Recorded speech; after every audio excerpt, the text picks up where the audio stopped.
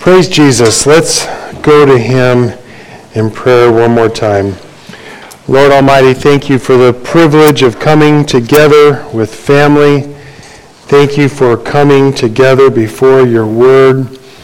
And thank you, Jesus, that you love us and you will never leave us nor forsake us. And that promise was secured for us on the cross 2,000 years ago, and indeed in eternity past before the world began.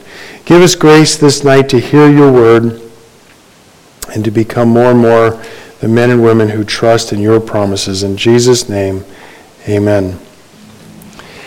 It's easy to forget as you're reading through the good news according to Matthew, as you see him healing a woman, as you see him raising a son, as you see him purifying the lepers, it's easy to forget that in his journeys, Jesus had a purpose. And his purpose was to die. Jesus' mission, his goal, was his death. Now, not simply any death like a crazed frontline soldier who simply wants to end it all. This was a very particular death for a very particular reason for a very particular people. This death is the death that became a foundation, a fountain of life for all who would trust in him and in his death. As we come again to this particular time of year, the most important time of the year, as we come to the Lenten season and preparing our hearts for Easter, let's remember why Good Friday is good. And we need to remember why Good Friday is good, because Jesus died to give you life. Good Friday is good because on that day our Savior died. Our ultimate hero died. Now, normally that would call for a commemoration. Yes, this was the day our hero died. But this is a celebration because part of what made Good Friday good is Resurrection Sunday just 3 days later. So as we prepare for Easter, as we prepare for Resurrection Day, the day that made Friday the best of days in history, today, as we are making these preparations in our hearts, we turn to read what Jesus did. We find it in Matthew chapter 27. When morning came, all the chief priests and the elders of the people took counsel against Jesus to put him to death. And they bound him and led him away and delivered him over to Pilate, the governor. Now they were ever the pragmatists, the temple leaders. And the pragmatists that they were understood that they needed to kind of deal their cards under the table because they didn't want everybody to be able to see what game they were playing. They knew that putting this hero, this miracle worker, this possible Messiah to death would jeopardize their position. And furthermore, Rome didn't allow them to exercise capital punishment themselves. So they needed to kind of underhandedly pass this off on the Roman dictators.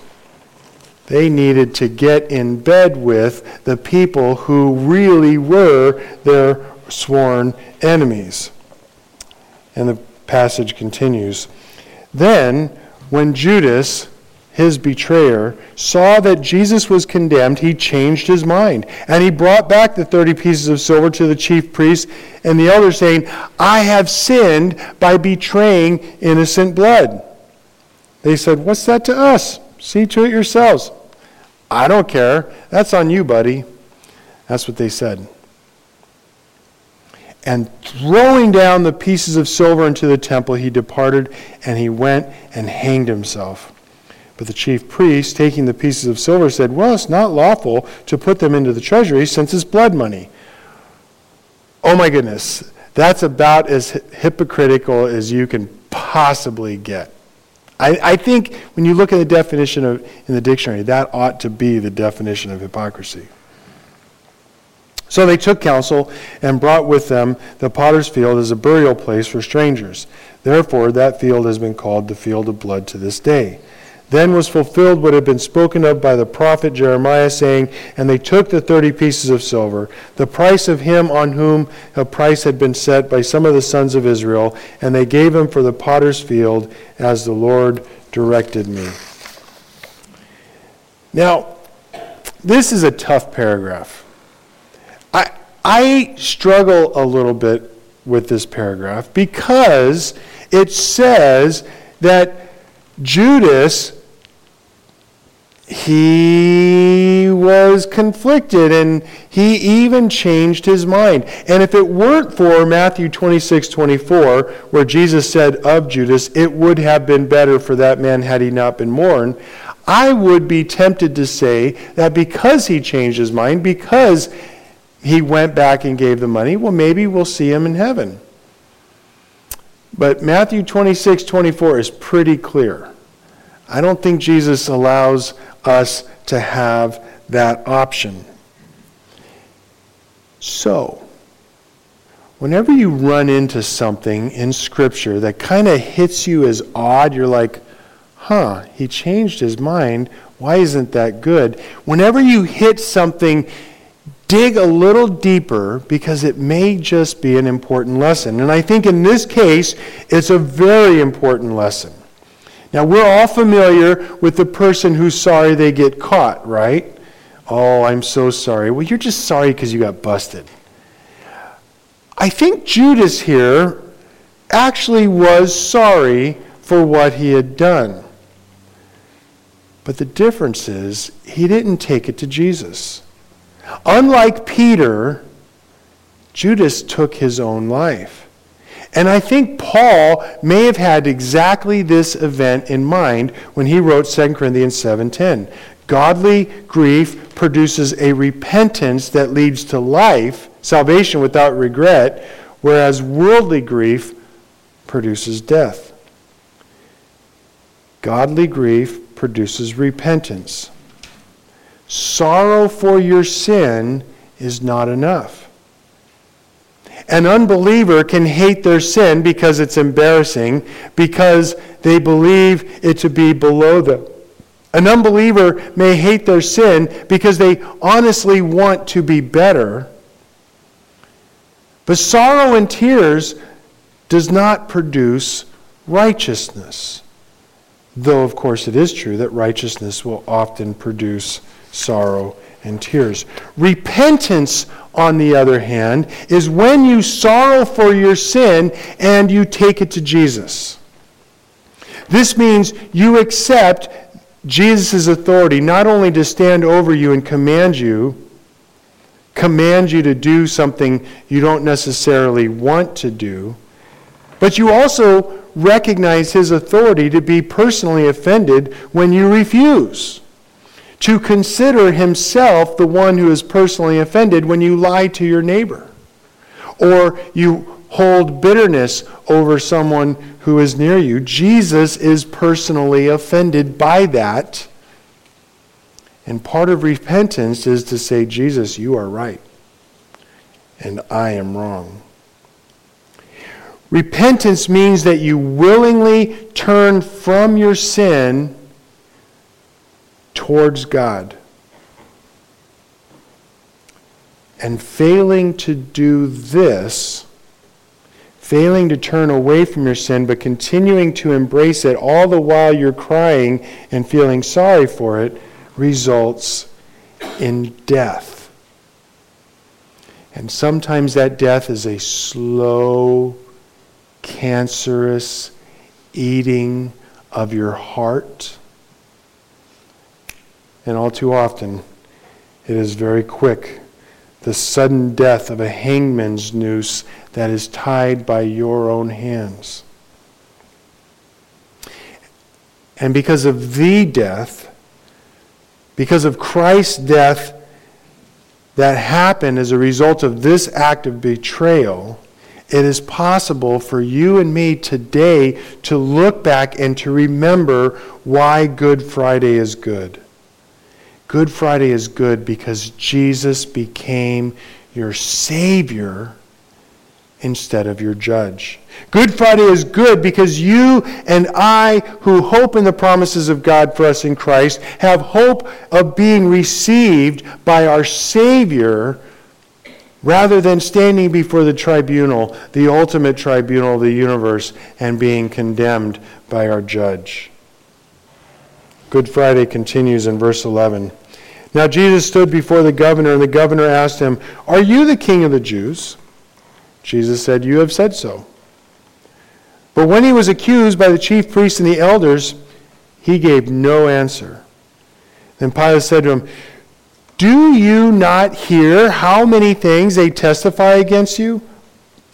But he gave him no answer, not even to a single charge, so that the governor was greatly amazed. Now, you have to catch the irony here. If you take a step back, this is hilarious. The temple leadership hates Rome. They hate Rome. They hate the idea that someone else is above them. They hate the idea that some other government is over their land. They hate Rome. But right now, at this very moment, they hate this carpenter from Galilee even more. They hate him even more. So they're willing to become this kind of interesting bedfellow. Now, Pilate is also hilarious because Pilate is concerned to appease the Jews. And make no mistake, Pilate also hated the Jews. Pilate would have much preferred to be back in Rome hanging with his peeps rather than in this rebellious group of people who are always throwing fits and just...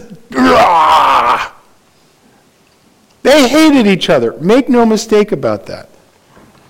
But Pilate was also very keen to please his boss. And his boss is going to be very interested that some little carpenter guy is calling himself the King of the Jews. I think Jesus was the only one who was standing there who was not filled with hatred about everybody else there. But if indeed it's true that Jesus claimed to be the King of the Jews, that hits at the heart of what it means to be a Roman overlord. They were convinced that they were God. They were convinced that they were the ones who was the king and the emperors. And anybody who would pretend otherwise gets themselves nailed to a tree. But evidently, Pilate, sitting on his throne, kind of probably had a head about him, and he was thinking, and he understood that these temple leaders are the real hypocrites. He understood that it's just jealousy that's causing them to want to fight Jesus. And so, at first, Pilate's not having anything of it. Ain't playing your game, ain't playing ball with you, we're doing this my way. So let's see how that worked out. Verse 15. Now, at the feast, the governor was accustomed to release for the crowd any one prisoner whom they wanted. And they had then a notorious prisoner called Barabbas. So when they had gathered, Pilate said to them, "Who do you want me to release for you, Barabbas or Jesus who is called Christ?" For he knew that it was out of envy that they had delivered him up. Besides, when he was sitting on the judgment seat, his wife sent word to him, "Have nothing to do with that righteous man, for I have suffered much because of him today in a dream." Man, Pilate was an idiot. Everybody knows if your wife tells you to do something, you do it, right? It's pretty clear. It's pretty clear here. Rome is not interested in justice. Rome is not interested in doing the right thing. Rome is interested in intimidation and appeasement. And so you try to appease them. Hey, you know what? We're nice guys. This is your most important holiday. we'll give you one prisoner. Who do you want us to release for you? That's kind of a nice thing to do. And, give them a little bit of appeasement. So we hold out this carrot, hoping that if we give you enough carrots, you'll be nice. Of course, they also had a big stick, and they understood Teddy Roosevelt before he even was born. Intimidation works, but carrots and sticks together work even better. But in this case, it gets more complicated. Verse 20. Now the chief priests and the elders persuaded the crowd to ask for Barabbas and destroy Jesus. The governor again said to them, "Which of the two do you want me to release to you?" And they said, "Barabbas." Pilate said to them, "Then what shall I do with Jesus, who is called the Christ?" They said, "Let him be crucified." And he said, "Why? What evil has he done?" But they shouted all the more, "Let him be crucified." Pilate didn't succeed. He tried to twist arms, he tried to argue, he tried to reason. Didn't work, weren't having anything to do with it. So when Pilate saw that he was gaining nothing, but rather that a riot was beginning, he took water and he washed his hands before the crowd, saying, "I am innocent of this man's blood. See to it yourselves." And the people answered, "His blood be on us and our children." Then he released for them Barabbas. Having scourged Jesus, he delivered them over to be crucified. Now I wonder, just what do you think? Do you think God was impressed with Pilate washing his hands? Do you think that God thought, "Oh yeah, that works. Okay, Pilate, I'll let you off on this one"? Something tells me that God wasn't very impressed. And you remember a few weeks ago when we were in Matthew chapter 24, I pointed forward to this verse and noting that the judgment that was going to come, that Jesus was prophesying in Matthew 24 and came in 70 AD, 66 to 70 AD, was in part a direct response to this. Hey, we got it, Pilate, we'll take care of his blood, it'll be on us and our children. Man, never dare God. Never trifle with God. Never think that you, with your little words, can get away from snubbing God. And another observation. Jesus was scourged. Now, some of you know I grew up part of my life in junior high school, elementary school in East LA. And I know what it feels like to get beat up. I know what it feels like to have kids jumping up and down you and beating you up. But as bruised as I ever was, that was nothing compared to being hit with whips, with things tied into the ropes just to make sure that you really felt it, and it really did some damage. However, I further imagine that this particular beating that Jesus was scourged with wasn't even nearly as bad as being crucified. Hung up on a cross and told you are going to die from asphyxiation. You're going to die from exhaustion, and you're not even going to be able to breathe.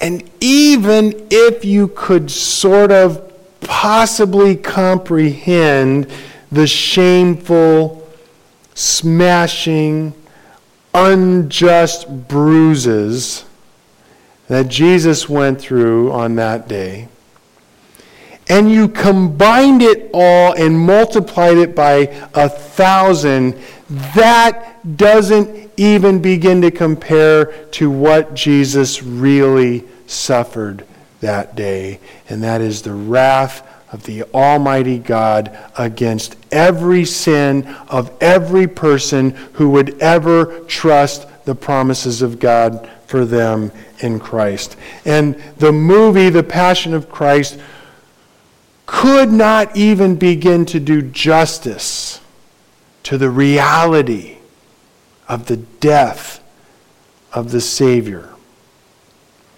Jesus on Good Friday bore in his flesh not merely the wrath of man for his audacity, but he bore, even more importantly, the wrath of Almighty God against every sin of every man, woman, and child who would ever thankfully receive the gift that God made that Good Friday. Remember why Good Friday is good. Good Friday is good because Jesus bore God's wrath for your sin when you trust his promises. And my friends, that means your sin is paid for. That means all you need to do is say thank you. The mocking and the scourging and the shaming continues. Verse 27. Then the soldiers of the governor took Jesus into the governor's headquarters, and they gathered the whole battalion before him, and they stripped him and put a scarlet robe on him. And twisting together a crown of thorns, they put it on his head and put a reed in his right hand. And kneeling before him, they mocked him, saying, "Hail, King of the Jews!" And they spit on him and took the reed and struck him on the head. And when they had mocked him, they stripped him of the robe and put his own clothes on him and led him away to crucify him.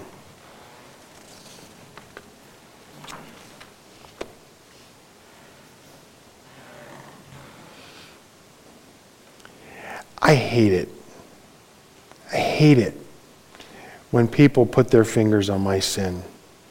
Any of y'all like that?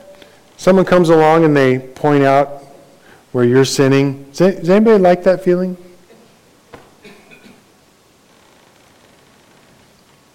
Do you realize, I want you to realize that if you had been there, you would have done the same thing that they were doing, mocking him. If you had had a whip in your hand that day, you would have been beating him with that whip. You would have been right there with the temple leaders saying, "Come down from the cross! Come on, show us a magic trick, Jesus!"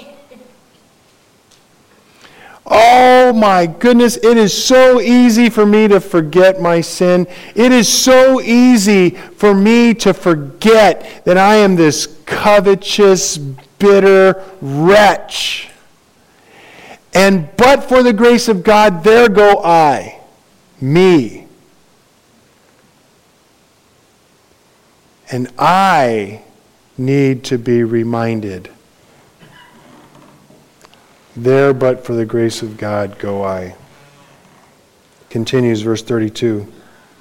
As they went out, they found a man of Cyrene, Simon by name, and they compelled this man to carry his cross. And when they came to the place called Golgotha, which means place of the skull, they offered him wine to drink, mixed with gall, but when he tasted it, he would not drink it. Now, I've always wondered about this, mixed with gall. What exactly are they talking about? Are they talking about the stomach acid that we call gall? If they are, that takes a whole nother level of disgustingness that must have happened for them to give him this. It's painful to think about that. Think about that. It's not a nice thing, but that's what it says. And when they crucified him, they nailed him to the cross. They divided his garments among him by casting lots. Ha! We're going to kill you and we're going to insult you while we're doing it. Then they sat down and they kept watch over him there. Huh? Hey, Fred, you got some coffee?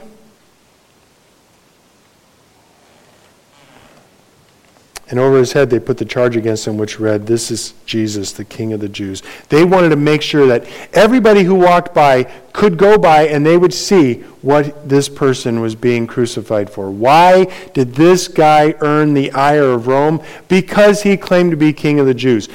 Don't claim to be king, because we will nail you to a cross. And the world does it today. Don't tell us that we're wrong about anything or we'll nail you to a cross.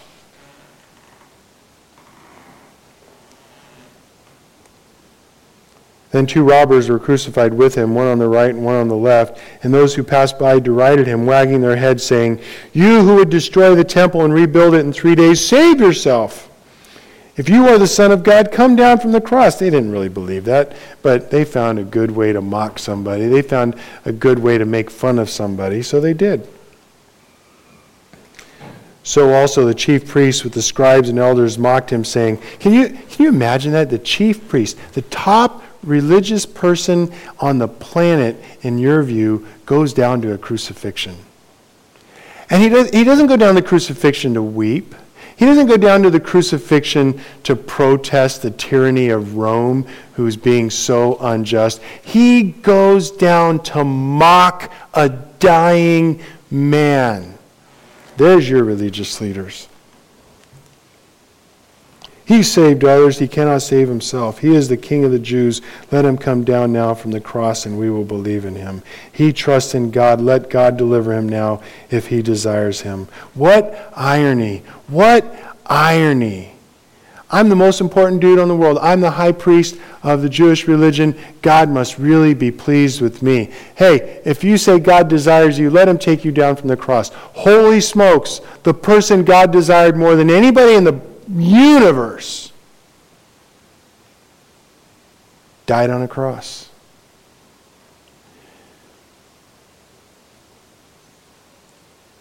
Don't let your heart say, "Why am I suffering like I am? God must hate me." The person that God loved more than anyone in the universe hung on a cross.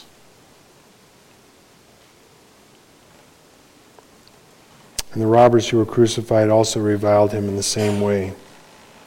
"Oh Lord, save me, save me. Thank you, Jesus, that I was not there, but thank you, Jesus, that you were."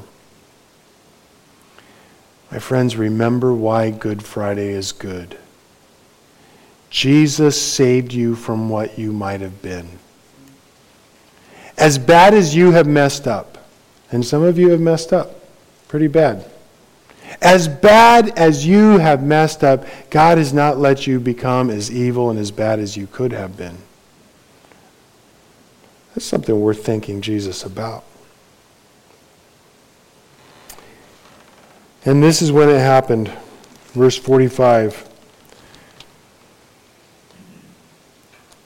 Now from the 6th hour there was darkness over all the land until the 9th hour. And about the 9th hour Jesus cried out with a loud voice, saying, "Eli, Eli, lema sabachthani," which means, my God, why have you forsaken me?" And some of the bystanders hearing it said, "This man is calling Elijah." And one of them at once ran and took a sponge, filled it with sour wine, and put it on a reed and gave it to him to drink. But the others said, "Wait, let's see if Elijah will come and save him."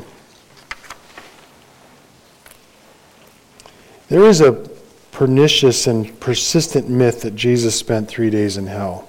And I'm not going to give you a full lecture on why that is not true, but I just want to give you the idea that Jesus spent 3 days in hell is a corruption. It's a changing of the original Nicene Creed. And in part, it comes from this idea. But specifically, Jesus' friend John nicks this idea of Jesus spending 3 days. And he does it in John 19:30. When Jesus had received the sour wine that we just read about, he said, "It is finished." And he bowed his head and he gave up his spirit. That's when he died. He's dead. It is finished. The payment has been made. And I think he's referring exactly here to this passage where we're at, starting in verse 50. And Jesus cried out with a loud voice and yielded up his spirit. And behold, the curtains of the temple were torn in two from top to bottom. Everyone has access to the Holy of Holies now. And the earth shook, and the rocks were split, and the tombs were opened, and many bodies of the saints who had fallen asleep were raised. And coming out of their tombs after his resurrection, they went into the holy city and appeared to many. Wow, that's cool. What do I say about that? I don't know. It must have happened. And it would have been freaky. There's Grandma walking down the street again. Oh my goodness. I really do think that's cool. I can't wait to talk to somebody who saw that. I would love to hear more about that. But as we have said many times, the Bible doesn't answer our curiosity. It just tells us what we need to know. And when the centurion and those who were with him, keeping watch over Jesus, saw the earthquake and what took place, they were filled with awe and said, "Truly, this was the Son of God." The wrath of God was spent. The price was paid. The redemption secured. No need for hell. Hell was endured already. That is why we need to remember why Good Friday was good. It is finished. You are free. Christ paid the penalty for everyone who would trust his promises. Forever. It's finished. Aren't you glad you know this? I need to hear an amen from somebody. Amen. But in the meantime, the story continues. Verse 55. There were also many women there looking on from a distance who followed Jesus from Galilee, ministering to him. Among them were Mary Magdalene and Mary the mother of Jesus, James and Joseph, and Mary the mother of the sons of Zebedee. You can trust what you read in Matthew because it is an eyewitness account. This strikes me as very much real. Verse 57, when it was evening, there came a rich man from Arimathea named Joseph, who was also a disciple of Jesus. And he went to Pilate and asked him for the body of Jesus. Then Pilate ordered it to be given to him. And Joseph took the body and wrapped it in a clean linen shroud and laid it in his own new tomb, which he had cut in the rock. And he rolled a great stone to the entrance of the tomb and went away. And Mary Magdalene and the other Mary were there sitting opposite the tomb. You can trust what you read because we know from experience and from Scripture that Jesus changes even rich people's lives. Jesus can change our lives. He can change people with a lot of money and power. That strikes me as real, as honest. Story continues. The next day, that is, the day after the preparation, the chief priests and the Pharisees gathered before Pilate and said, "Sir, we remember how the impostor said while he was still alive, 'After 3 days I will rise.' Therefore, order the tomb to be made secure until the third day, lest the disciples go and steal him away and tell the people he has risen from the dead.